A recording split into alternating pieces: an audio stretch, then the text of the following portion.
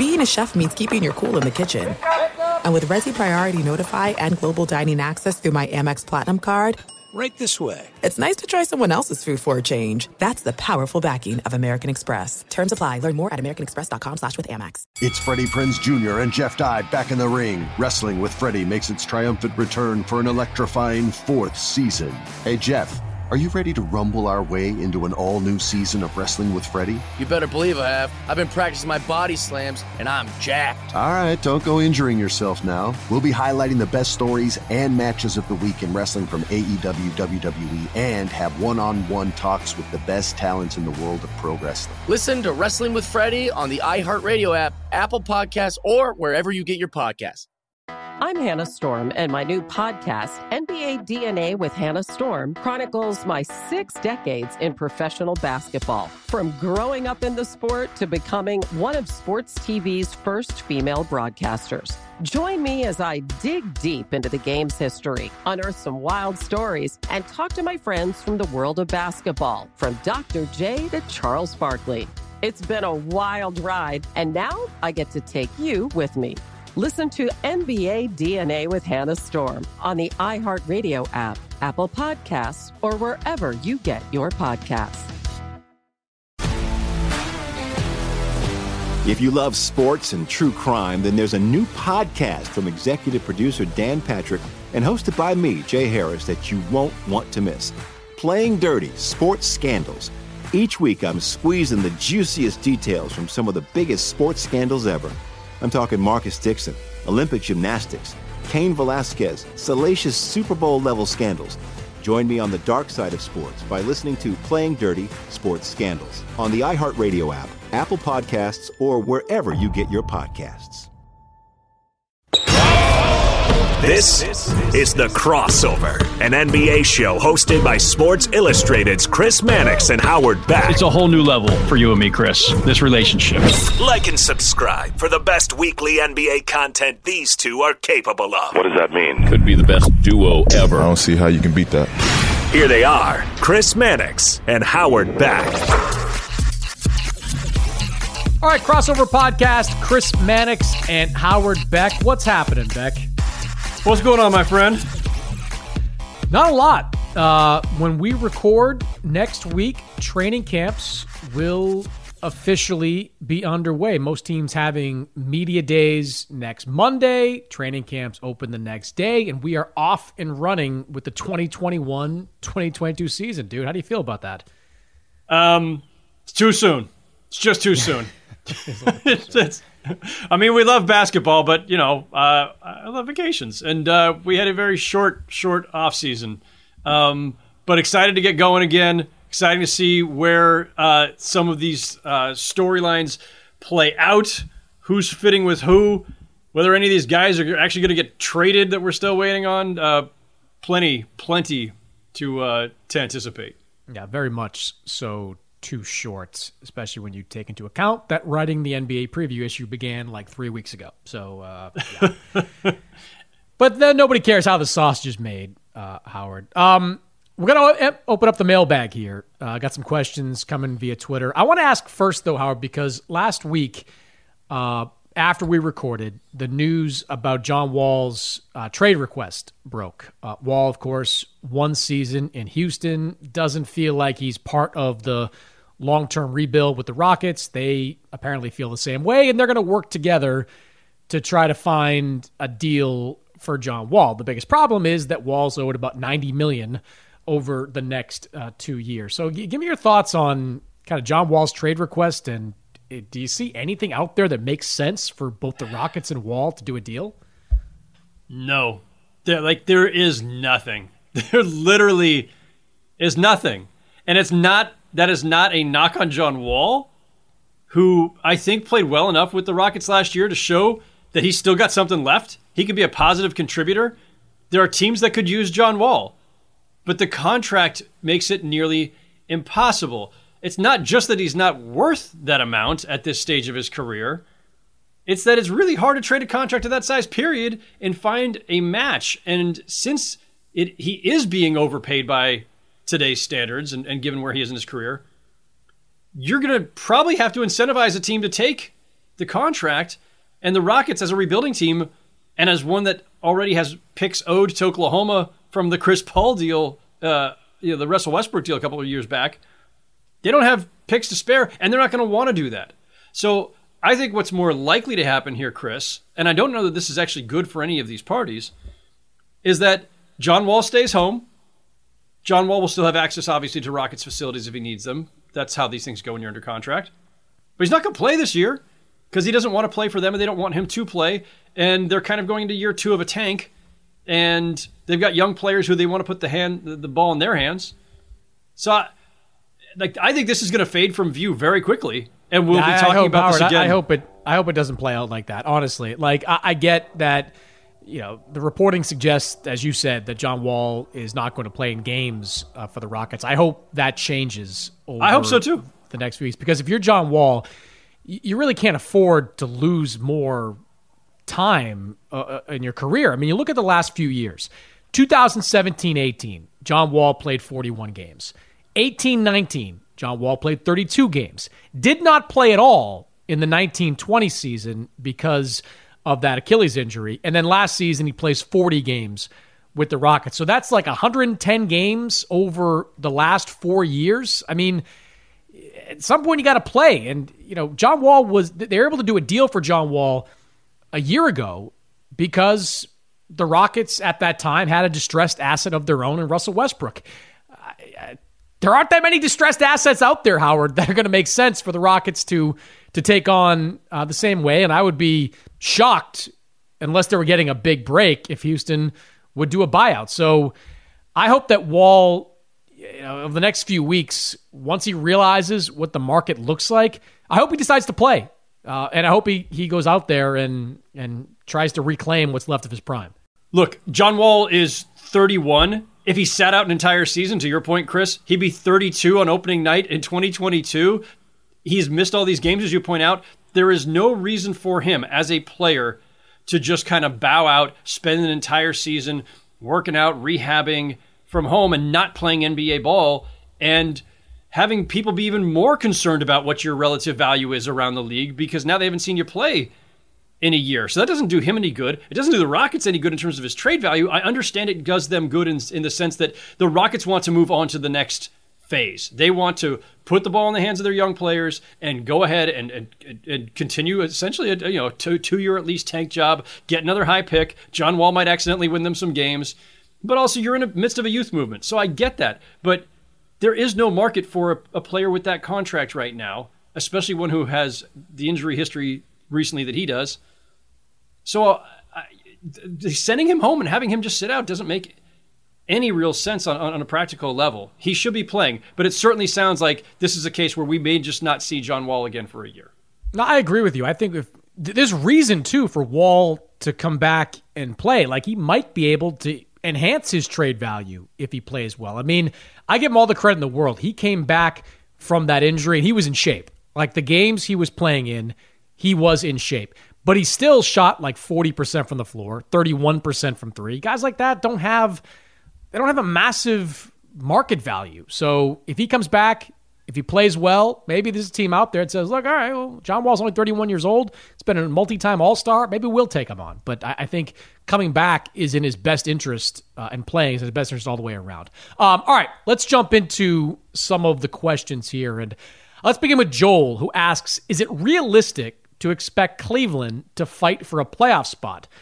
When should we expect them to stop being so bad? Not realistic in my mind, Howard.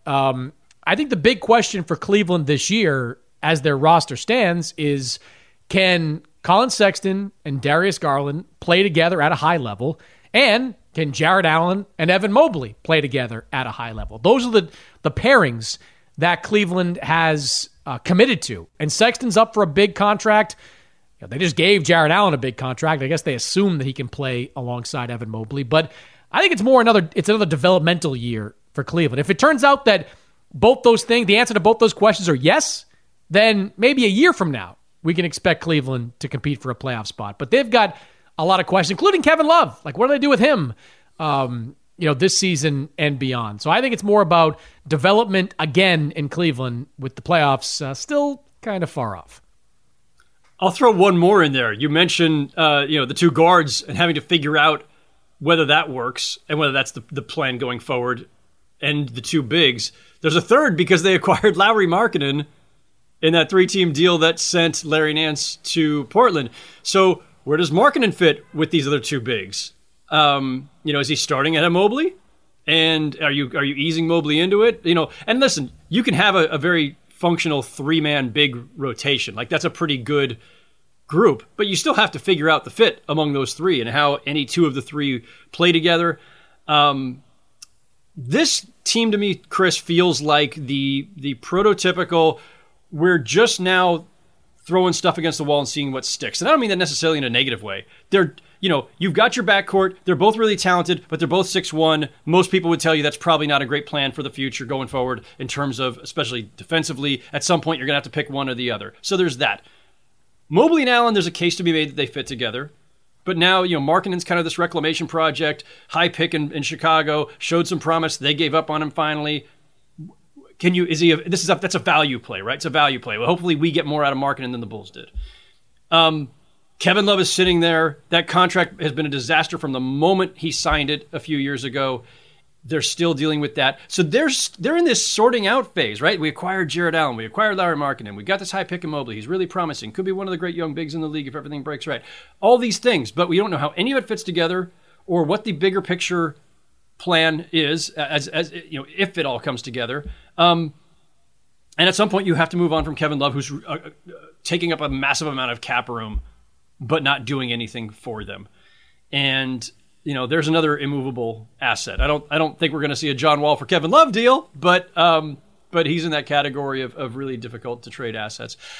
The question from our follower on Twitter, can't remember the name when you brought up the question, but fight for a playoff spot. I mean, basic math says they're just not even anywhere near. Here are the teams that are definitely ahead of the Cleveland Cavaliers to start the season: Brooklyn, Milwaukee, Philadelphia, Miami, Atlanta, Boston, New York, Washington, Indiana, Toronto, and probably even Charlotte. So, no, the Cavaliers are not making a playoff push. Charlotte, definitely. Yeah. I think Charlotte's going to be pretty good this year.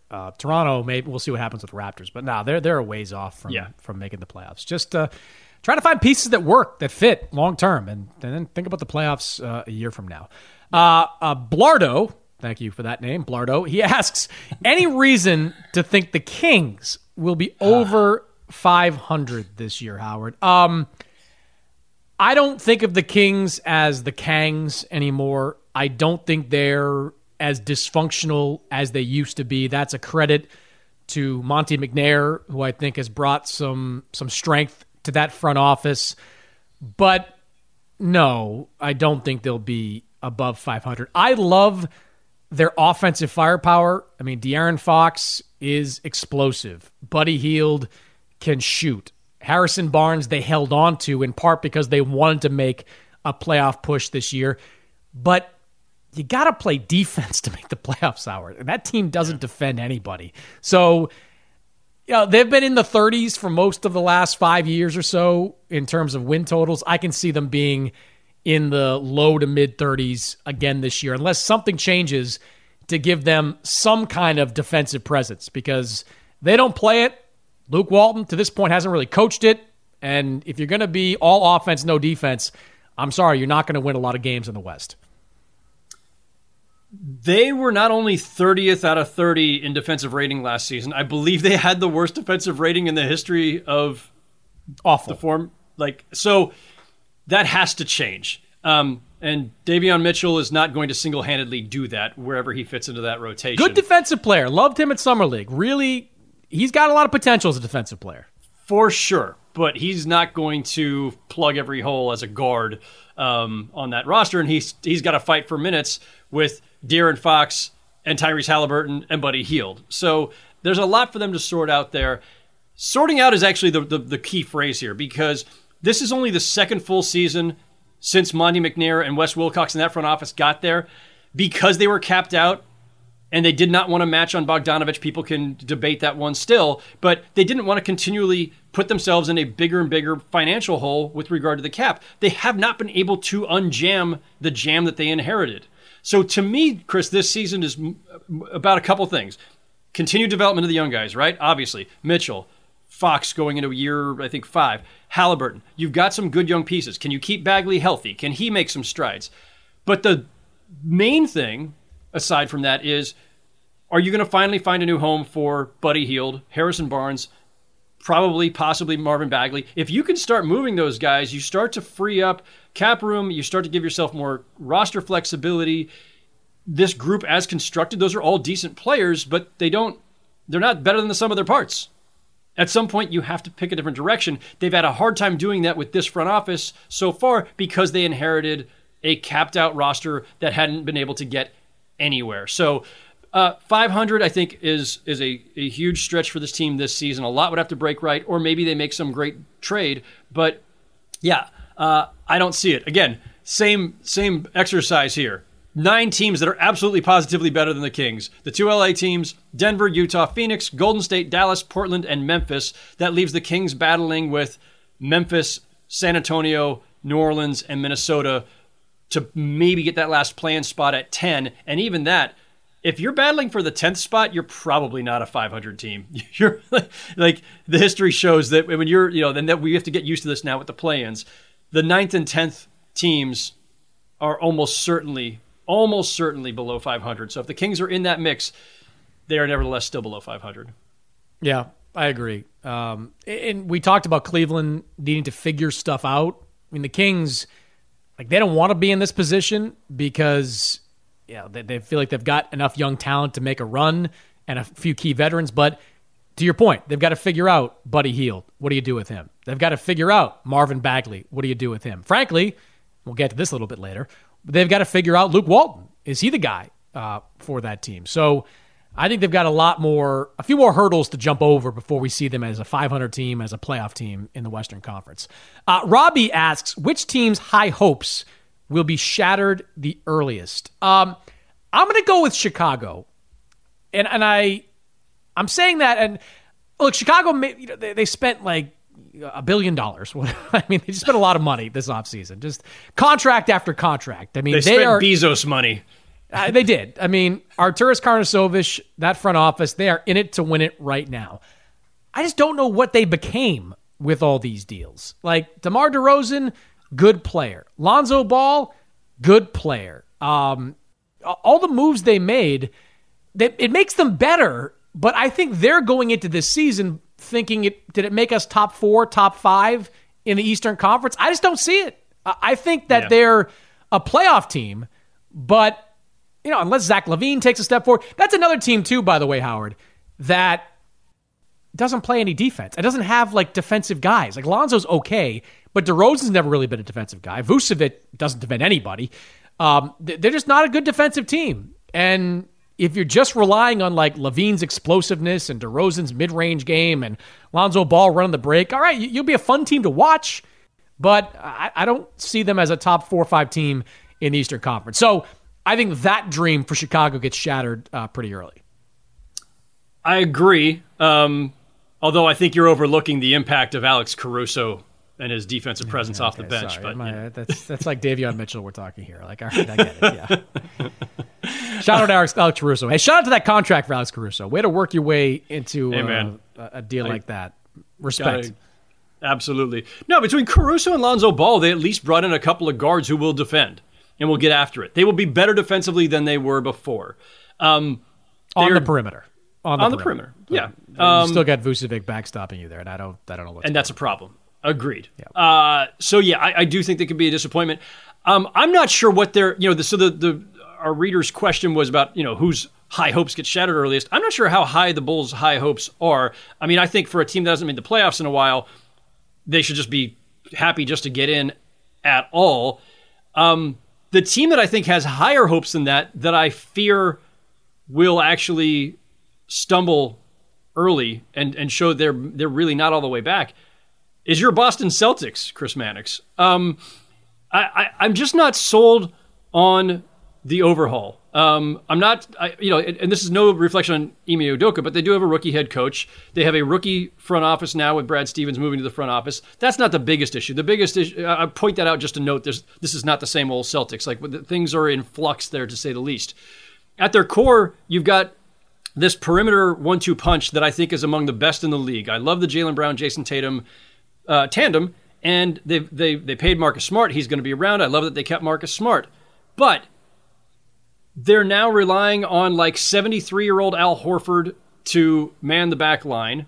They're relying on, last we saw him was completely wetting the bed in LA, Dennis Schroeder at point guard. I don't see that the changes that they made are going to make them markedly better. And the fact is, last season in particular, I think it's now maybe 2 years in a row here, they're not the same defensive team they used to be. Like, yes, Marcus Smart is a phenomenal defensive player, an all-defensive guard, and Jaylen Brown has great defensive chops, and Tatum can. But this is not a great defensive team and hasn't been for a while. And if they're not, then their hopes of jumping back into the fray in the East are going to get dashed. Are they a playoff team? Absolutely. Like, I think they're certainly, somewhere in the top 6 or 7 in the East. But getting back into that top echelon, that top 4 range, I'm not seeing it right now. Yeah, I don't disagree. I'm not overly concerned about the front court. And in fact, I think they'll be a lot better defensively this year with Horford back, because Horford, I thought he kind of resuscitated his career in Oklahoma City, and I think he's still a really intelligent, mobile defender, especially if he's playing the 5, which he is now at this point. Plus, if Rob Williams can stay healthy, and that's a huge if with him, he's an excellent shot blocker. They signed him to a new long-term deal. I thought that was a good value contract for Boston in getting him locked up. They brought Cantor back. He's not a defensive guy. But Cantor, for whatever it's worth, was part of the front court where the Celtics were top 5 in defensive efficiency a couple of years ago. So he knows at least Brad Stevens' system and how they defend. Where I see the biggest questions in Boston is in the backcourt. I thought Schroeder was an off-season salvaging signing. That was probably the highest value contract you can get. I mean, for months in Boston, I was hearing about how, it's fine. Marcus Smart and some combination of Romeo Langford, Aaron Nesmith, and Jason Richardson was going to get it done. No, it wasn't. Marcus Smart, for all of his talents, and he is a tremendous defensive player, is not a playmaker. He's just not. And relying on him to be your starting point guard and playmaker would have been a mistake. So getting Schroeder was big for them. Now, how does Schroeder fit in? Is he kind of the Schroeder that's been difficult in the past? Is he more focused on a contract than helping the team win? I don't know. I mean, the guy left $84 million on the table and signed a $6 million contract. So I don't know where his head's going to be at going to the season. But I'm watching that backcourt. If that backcourt overachieves in Boston, they could surprise people. If it underachieves, I don't know where they're going to be. There are some things that are too good to keep a secret.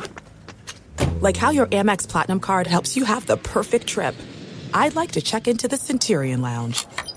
Or how it seems like you always get those hard-to-snag tables. Ooh, yum. And how you get the most out of select can't-miss events. With access to the Centurion Lounge, Resi Priority Notified, and Amex card member benefits at select events, you'll have to share. That's the powerful backing of American Express. Terms apply. Learn more at americanexpress.com/withAmex. Attention all wrestling aficionados. Wrestling with Freddie makes its triumphant return for an electrifying 4th season. This is Freddie Prinze Jr., and I am beyond thrilled to announce that our wrestling extravaganza is back, and joining me once again is the one and only Jeff Dye. Get ready as we highlight the most jaw-dropping matches, dissect the fiercest feuds, and uncover the latest twists and turns in the world of pro wrestling. We're dusting off our legendary side quests and unleashing a barrage of brand new segments that will keep you guys on the edge of your seat like our talks on Unsanctioned Thursdays. Freddie, you know we got to give the people what they want. This season, we have an all-star lineup of special guests who are going to be gracing our podcast, bringing with them their own unique insights, experiences, and all of that in the world of pro wrestling and beyond. Whether you're a seasoned wrestling veteran or a fresh-faced newcomer, we promise an experience like no other. So buckle up, wrestling fans. Listen to Wrestling with Freddie as part of the My Cultura Podcast Network, available on the iHeartRadio app, Apple Podcasts, or wherever you get your podcasts. If you love sports and true crime, then there's a new podcast from executive producer Dan Patrick and hosted by me, Jay Harris, that you won't want to miss. Playing Dirty: Sports Scandals. Each week, I'm squeezing the juiciest details from some of the biggest sports scandals ever. I'm talking Marcus Dixon, Olympic gymnastics, Cain Velasquez, salacious Super Bowl-level scandals. Join me on the dark side of sports by listening to Playing Dirty Sports Scandals on the iHeartRadio app, Apple Podcasts, or wherever you get your podcasts. I'm Hannah Storm, and my podcast, NBA DNA with Hannah Storm, digs deep into the history of professional basketball, along with my own, as one of the first female sportscasters. Now let's get you up to speed on what else happened around the NBA today. We talk to all sorts of people I interacted with, from Dr. J to Charles Barkley, and recap iconic moments. Yes, he's got it. Here he comes. Way rock the baby to sleep and slam dunk. As well as some of the wild stories behind the scenes. We were like, what? What are we in for? The scoreboard crashes before we even tip a game off. Today, the NBA is a global sports and entertainment giant. Players are multimillionaires and cultural icons. Iguodala to Curry, back to Iguodala, up for the layup. Oh, blocked by James. LeBron James. And these stories are about how we got here, both on and off the court. And what's next? Listen to NBA DNA with Hannah Storm on the iHeartRadio app, Apple Podcasts, or wherever you get your podcasts. All right, let's jump to Abby NBA, who asks, who was the first head coach fired? Who was the next player traded? Let's start with the head coach. And I don't like to predict coaches getting fired, but the coach with the on the hottest seat, so to speak. I mean, I think it's pretty easy. Luke Walton at this point. Maybe I'm missing somebody, but Luke Walton is coaching a team with bosses that didn't hire him, and that always makes your seat a little bit warmer. They've won 31 games each of the last 2 years. They've got to be in the playoff mix. Now, they were, for a brief time, towards the end of last season. They have the offensive firepower to get back into that mix. But if this team falls behind early, I could see the Kings, who internally believe they have the makings of a playoff team, I can see the Kings making a change. Yeah, like you, I always, when somebody asks me like who's getting fired I'll never answer that question. I don't predict coaches getting fired. I don't advocate for coaches getting fired. If you want to ask about that, who's on the hot seat, who has some pressure on them, sure. And Luke Walton has to be the top of that list, in part because of a new front office, and new-ish, and in part because he's been there for a few years and they haven't really made much perceptible progress. So that seems obvious. But the other thing, too, is like when we talk about coaches and who's on the hot seat and who to keep an eye on, I mean, there are, 8 new coaches this season? 1, 2, 3, 4, 5, 6, 7, 8, 9? I think we have 9 new coaches. And several who just got it settled into place a year ago. And we've got then another handful of coaches that are just secure. There really aren't that many places to look for coaches that are in danger. So it's almost Luke Walton by default. Yeah. And, look, it's hard for a new front office when you inherit a team. You can't make major changes right off the bat usually because you're usually capped out, as that front office is. Coach is one thing they can do. And they've stuck by Luke Walton, and they've been very public about that. But, everybody's got a limit. And in year 2, now that you've got a good handle on the team and your personnel and where the deficiencies may lie and what your path forward is, that team might be more comfortable making a change in year 2 than they did last season. All right, the other part of that question is who was the first player traded. It's easy to sit here and say Ben Simmons. All right, we all know the deal with Simmons. Philadelphia wants to move him, but I want to put Simmons on a shelf for a second. I'm going to say it's CJ McCollum because I just don't. Look, maybe it involves Ben Simmons for all I know, but I just don't see the Blazers' problems being solved by a coaching change. Chauncey Billups could be the next big thing. He could be an elite coach. Doesn't matter if you don't have the horses. And you look up and down that Blazers roster, and there aren't more than a couple of top-level defenders. I mean, they made that deal last year with Norm Powell for Gary Trent. Probably would have kept Trent. I mean, Trent at least was kind of a defensive-minded guy, shot the three really well. it's not a knock on Powell, who would, I think, have been better on a different team, but I think Powell signed to a long-term contract, something like $90 million. I think if that team gets off to a slow start, there's going to be a lot of pressure on Neil Olshey to shake it up. And obviously they're not going to trade Damian Lillard unless he insists that he wants to be traded. I think the first guy to go would be McCollum. Again, I don't blame McCollum for the problems with the Blazers. They're not his fault. Like, could he be better defensively? Sure. But top to bottom, they're not a good defensive team. And this is not a question of like new schemes making them a better defensive team. Not with Nurkic and Robert Covington, who has been a disappointment with that team. I just think they're going to need to do something sooner rather than later. I think the first move they make is going to involve CJ McCollum. So once again, I ask, Larry Nance Jr. isn't going to magically fix all the defensive problems? He is not. He is not. He's a good defender, and he will make them better, and I think he was actually a good pickup. But yeah, I ask facetiously because no one player is going to fix that. And the undersized backcourt tandem, which we have talked about ad nauseum for years, ever since McCollum and Lillard got together, like at some point that has to be the solution. The interesting thing with Portland, Chris, is this.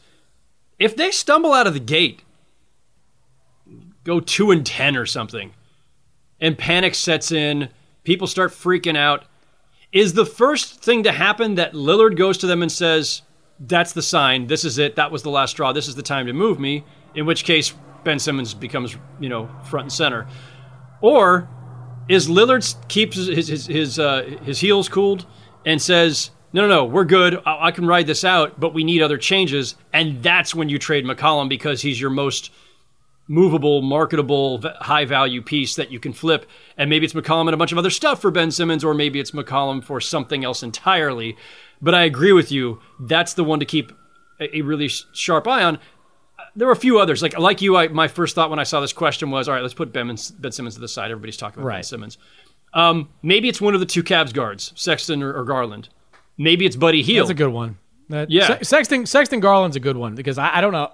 I've yet to talk to a scout or an executive, and we've been doing a lot of that in the last few weeks leading up to the preview issue. But like Sexton, the one sense I get from a lot of teams is that whoever pays, if somebody pays Sexton like the max or close to the max, that's not going to be a good contract. Like Sexton's a good player, but like, is he a high-level starter on a playoff team? I don't know if I've seen that yet. I know he's like a scorer. He's a scorer. Can be something of a chucker, but I just don't know if I see it. And he's out for that max contract. He wants it. I don't know. I don't think Cleveland wants to give it to him. And if that's the case, somebody else might take on that burden. So there's one to keep an eye on too, and also just because at some point you're going to have to pick one or the other. It's Sexton or Garland. It's probably not both. Buddy Hield from the aforementioned Kings, stuff they got to sort out there. The other one I thought about was D'Angelo Russell. I know the dream in Minnesota is that D'Angelo Russell and Karl Anthony Towns, good buddies, will thrive for years to come there, but haven't seen it much yet, partially because of injuries. And just a lot of pressure there to get that thing turned around, and they just haven't been able to do much to fortify that roster. So that's another one to keep an eye on. Big year for Karl Towns too. I mean, he's got if they come into camp healthy, like one of their biggest problems has been Russell and Towns have not played much together. But I thought Edwards played really well last year. I think that's a sign of him maybe even being a franchise player, number one guy with that team. But Towns, we know he can score, but he's got to be more defensively oriented. If he's going to be the 5 for that team, and he is, he has got to be more of a rim protector, more of a defensive presence. Like he can't just be offense. Like as good as he is offensively, that's not going to cut it for that team. Agreed. And, needless to say, the emergence of Edwards as a apparent budding star certainly makes you have to think about whether D'Angelo Russell will be better off somewhere else if there starts to be a struggle for who has control of that offense. Yeah, no question. This is it. We've got an Amex Platinum Pro on our hands, ladies and gentlemen. We haven't seen anyone relax like this before in the Centurion Lounge. Is he connecting to complimentary Wi-Fi? Oh my, look at that, he is! And you will not believe where he's going next. The Amex dedicated card member entrance for the win! Unbelievable! When you get travel perks with Amex Platinum, you're part of the action. That's the powerful backing of American Express. Terms apply. Learn more at americanexpress.com/withAmex. Attention all wrestling aficionados. Wrestling with Freddie makes its triumphant return for an electrifying 4th season. This is Freddie Prinze Jr., and I am beyond thrilled to announce that our wrestling extravaganza is back, and joining me once again is the one and only Jeff Dye. Get ready as we highlight the most jaw-dropping matches, dissect the fiercest feuds, and uncover the latest twists and turns in the world of pro wrestling. We're dusting off our legendary side quests and unleashing a barrage of brand new segments that will keep you guys on the edge of your seat like our talks on Unsanctioned Thursdays. Freddie, you know we got to give the people what they want. This season, we have an all-star lineup of special guests who are going to be gracing our podcast, bringing with them their own unique insights, experiences, and all of that in the world of pro wrestling and beyond. Whether you're a seasoned wrestling veteran or a fresh-faced newcomer, we promise an experience like no other. So buckle up, wrestling fans. Listen to Wrestling with Freddie as part of the My Cultura Podcast Network, available on the iHeartRadio app, Apple Podcasts, or wherever you get your podcasts. If you love sports and true crime, then there's a new podcast from executive producer Dan Patrick and hosted by me, Jay Harris, that you won't want to miss. Playing Dirty: Sports Scandals. Each week, I'm squeezing the juiciest details from some of the biggest sports scandals ever. I'm talking Marcus Dixon, Olympic gymnastics, Cain Velasquez, salacious Super Bowl-level scandals. Join me on the dark side of sports by listening to Playing Dirty: Sports Scandals on the iHeartRadio app, Apple Podcasts, or wherever you get your podcasts. I'm Hannah Storm, and my podcast, NBA DNA with Hannah Storm, digs deep into the history of professional basketball, along with my own, as one of the first female sportscasters. Now let's get you up to speed on what else happened around the NBA today. We talked to all sorts of people I interacted with, from Dr. J to Charles Barkley, and recap iconic moments. Yes, he's got it. Here he comes. Way rock the baby to sleep and slam dunk. As well as some of the wild stories behind the scenes. We were like, what? What are we in for? The scoreboard crashes before we even tip a game off. Today, the NBA is a global sports and entertainment giant. Players are multimillionaires and cultural icons. Iguodala to Curry, back to Iguodala, up for the layup. Oh, blocked by James. LeBron James. And these stories are about how we got here, both on and off the court. And what's next? Listen to NBA DNA with Hannah Storm on the iHeartRadio app, Apple Podcasts, or wherever you get your podcasts. All right, let's finish with Chicken Dinner. Another great name. Where do you guys project the Wizards this season? Any reasons for excitement with their roster? Look, I'm more excited, Howard, about the Wizards roster this year than I was last year. I mean, last year it felt like they were kind of putting together a team that could scratch out as many wins as possible and make them kind of appear like they're trending in the right direction to influence Bradley Beal. Now it feels like they are doing that. Like, I loved the Spencer Dinwiddie signing. I thought that was terrific. I think Dinwiddie, who missed most of last season with the ACL injury, I think he's a terrific point guard prospect. I think he's going to prove he's a full-time starter in this league. I think him and Beal could play well off each other. Rui Hachimura, I think he's a frontline type of guy. We'll see with some of their other young guys. Thomas Bryant, how does he come back?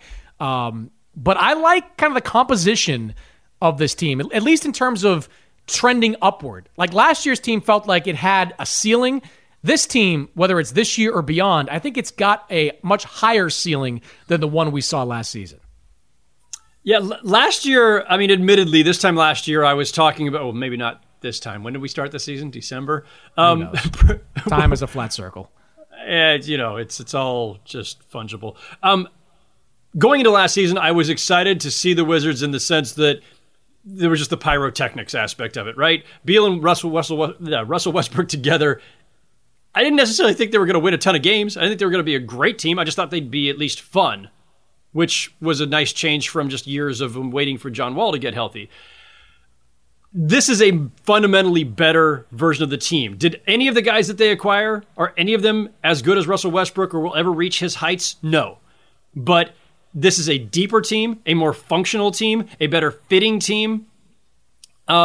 Huge credit to Tommy Shepard in that front office for flipping Wall for Westbrook for now this group of players that will better complement Bradley Beal. I think Dinwiddie and Beal together will be great. Dinwiddie can play on the ball and off.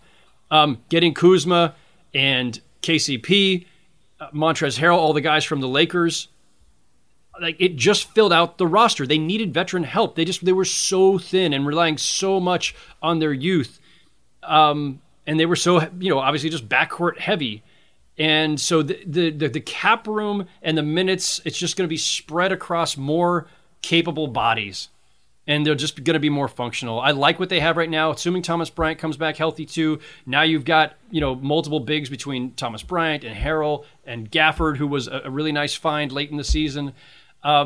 Great deal for Gafford. That kid can play. He is exactly what you need in the modern NBA, kind of a springy big man. Yeah, and listen, look, Chris, you and I can glance at this and know at a glance that in a star-driven league, Bradley Beal plus a bunch of really good players is not going to make you a contender. It's not even necessarily going to get them to crack the top 6 in the East because the East has gotten that tough.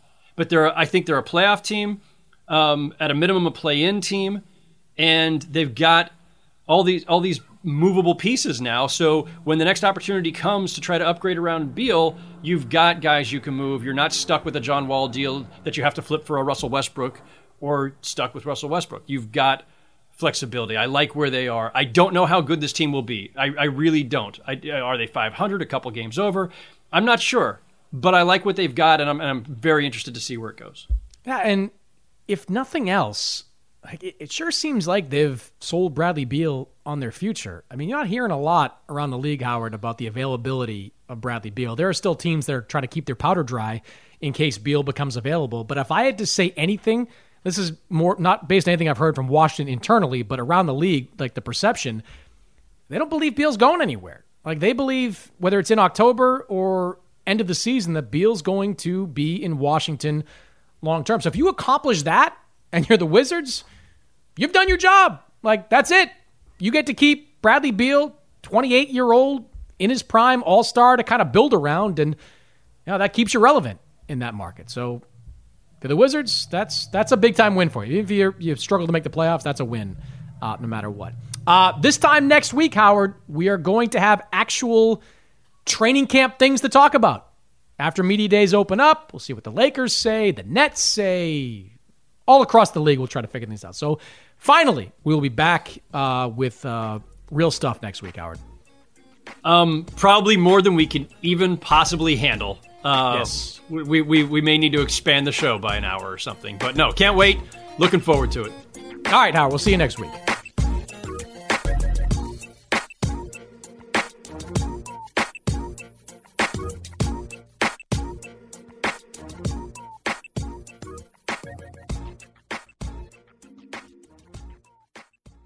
It's Freddie Prinze Jr. and Jeff Dye back in the ring. Wrestling with Freddie makes its triumphant return for an electrifying 4th season.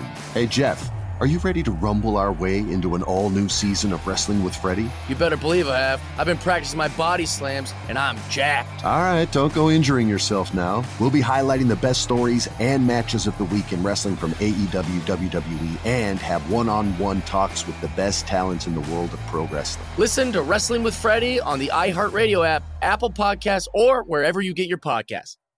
I'm Hannah Storm, and my new podcast, NBA DNA with Hannah Storm, chronicles my 6 decades in professional basketball. From growing up in the sport to becoming one of sports TV's first female broadcasters. Join me as I dig deep into the game's history, unearth some wild stories, and talk to my friends from the world of basketball, from Dr. J to Charles Barkley. It's been a wild ride, and now I get to take you with me. Listen to NBA DNA with Hannah Storm on the iHeartRadio app, Apple Podcasts, or wherever you get your podcasts. If you love sports and true crime, then there's a new podcast from executive producer Dan Patrick and hosted by me, Jay Harris, that you won't want to miss. Playing Dirty: Sports Scandals. Each week, I'm squeezing the juiciest details from some of the biggest sports scandals ever. I'm talking Marcus Dixon, Olympic gymnastics, Cain Velasquez, salacious Super Bowl-level scandals. Join me on the dark side of sports by listening to Playing Dirty Sports Scandals on the iHeartRadio app, Apple Podcasts, or wherever you get your podcasts. What's up, everybody? This is Stephen A. Smith, host of the Stephen A. Smith Show podcast. Tune in every Monday, Wednesday, and Friday at the very least as I bring you all new episodes that feature the biggest headlines in the world of sports, pop culture, business, and I answer your phone calls and respond to your tweets. You'll hear my unfiltered opinions and straight-shooter interviews with top celebrities and game changers. All that and more. So listen to the Stephen A. Smith Show podcast on the iHeartRadio app, Apple Podcasts, or wherever you get your podcast.